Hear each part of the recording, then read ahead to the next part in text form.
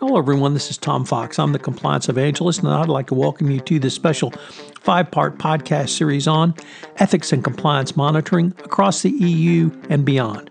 This podcast series is sponsored by Affiliated Monitors.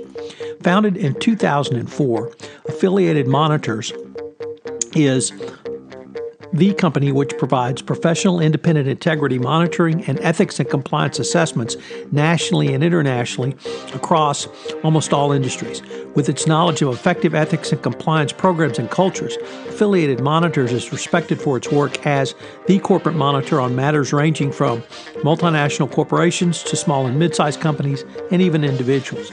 Having served in over 700 monitorships, no one has more experience as an independent monitor than the team at Affiliated Monitors.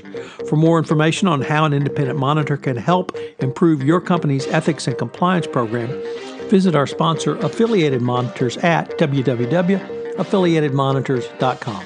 Over the course of this 5-part podcast series, we'll take a look at several different topics. They include the global view of ethics and compliance programs from Affiliated Monitors' vantage point, enforcement or weak or non-existence ethics and compliance programs outside the United States, what Affiliated Monitors is seeing around ethics and compliance programs in Spain, how companies are struggling with different types of enforcement, and then the difference in reactive and proactive monitorships in the international context.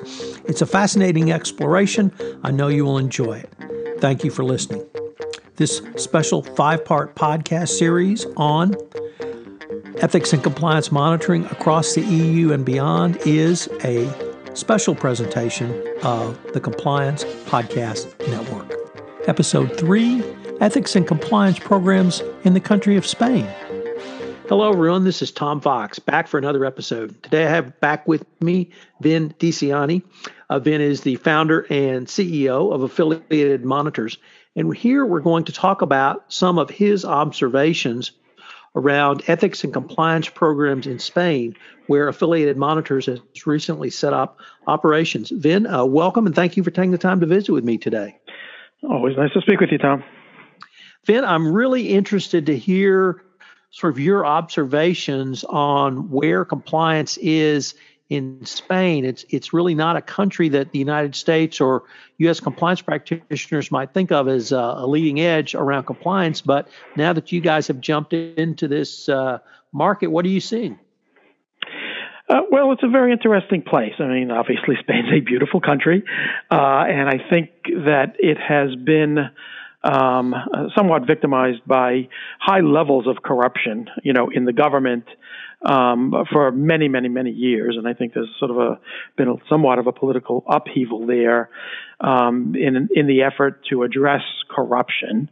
I know that there have been new laws, effectuated over the past, 8 to 10 years, in which the government has tried to address corruption and reduce it as much as possible by requiring these compliance programs. So that's sort of the foundation of Affiliated going over there.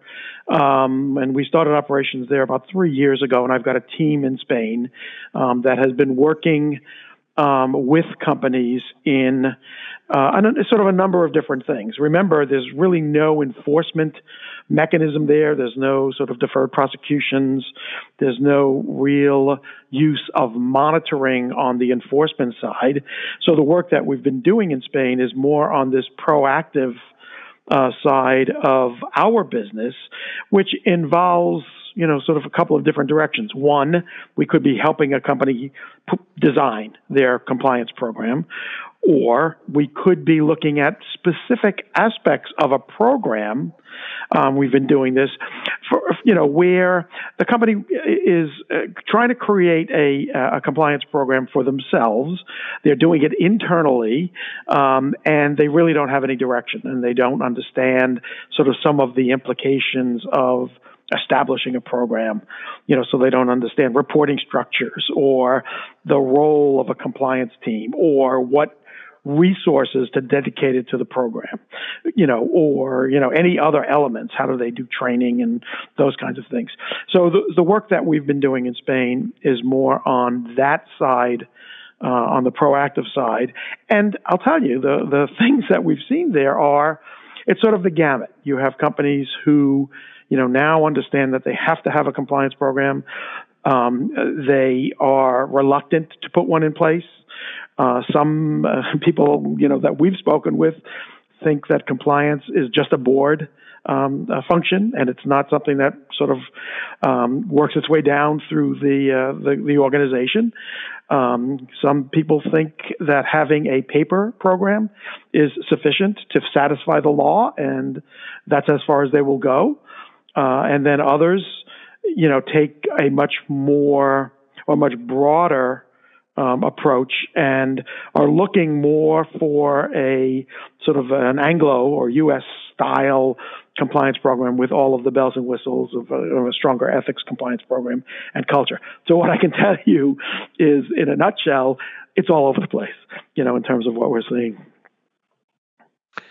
Vin, one of the things that has interested me about working with and traveling to countries outside the United States is two things about the compliance practitioners.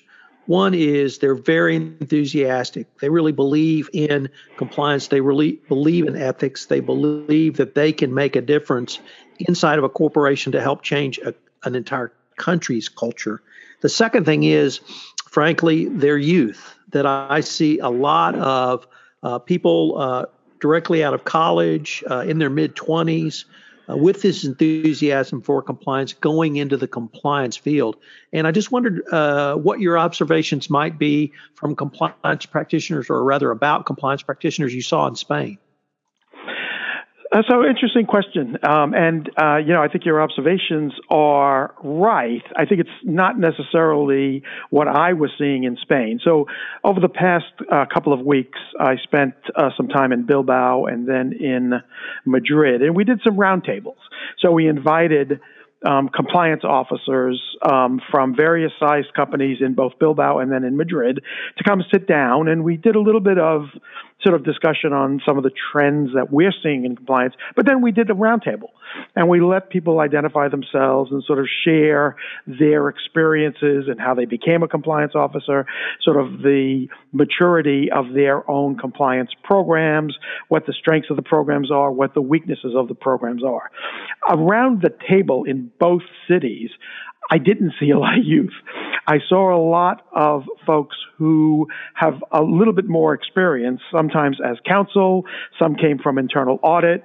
Some came from the business side of the company, who then we either were assigned or volunteered to become the compliance officer.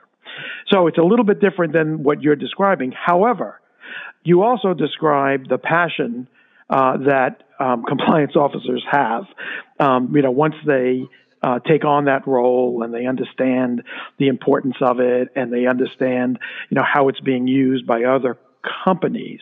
I saw that, firsthand in almost everyone that was in the rooms, at those roundtables. It's very palpable to see how much they really like the compliance function, and they like sort of making those changes. So to that extent, you are right on in terms of that passion for compliance. And again, people never want to go back to their old roles. They really like the compliance role and sort of helping the company. So I think that's right. So, Vin, one of the things that I find interesting about the Spanish model is that it appears that the drivers of the ethics and compliance programs in Spain are really coming from multinationals. Of course, these are multinational businesses. We're all in business to make a profit and make money. But as opposed to perhaps the United States, where largely sort of 10 or 15 years ago, compliance programs were driven by regulators in the form of FCPA enforcement actions. I was just wondering what your observation has been on that point. Yes, I think that is the driver. There is the law, and these companies do have to put a compliance program in place. But then there are a lot of conversations going on about compliance in Spain. So there are law firms that are focused on compliance. Some of the big accounting firms are in Spain helping, with compliance programs. And then there are, sort of the multinationals. They're all in there, like the Siemens and, utility companies and construction companies that are multinational. They're sort of driving the discussion about compliance. So it's not coming necessarily from guidance, other than the legal requirements that we've talked about, but the courts and or these enforcement agencies are not, at all behind the movement towards establishing these programs. It really is coming from sort of the multinationals. And they're the ones that, again, have the broader concept of ethics and compliance, and how, a whistleblower hotline is supposed to work and how it's supposed to be effective, how a training program needs to, encompass, not just, a push-the-button kind of computer-based training, but really making it more topical for people. The other thing that it's just fascinating, when you talk to people, and we've done, both monitoring, as I said, and we've done assessments in Spain. When you talk to people about ethics, it's really a new concept for them. Again, they understand compliance and complying with the rules, but ethics, it's just who they are. You talk to people about, there's a requirement of having a conflict of interest or a code of conduct, and they just say, that's who I am. I never sort of had to be instructed, by my company about ethics. So that's sort of a new concept for them. However, once they understand it and they understand the why of, an ethics program and or code of conduct being effectuated, they embrace it. So it's a movement, but I do think the nationals are driving that. Well, Vin, unfortunately, we're near the end of our time on this episode, but I've been visiting with Vin DiCianni, and we have been looking at the state of ethics and compliance programs in Spain. Vin, I look forward to continuing the conversation. Thanks, Tom. Hello, everyone. This is Tom Fox again. I hope you've enjoyed this episode of Ethics and Compliance Monitoring across the EU and beyond, sponsored by Affiliated Monitors. Please check out Affiliated Monitors' website at www.affiliatedmonitors.com. This special 5-part podcast series has been a presentation of the Compliance Podcast Network. This podcast is a part of the C-Suite Radio Network.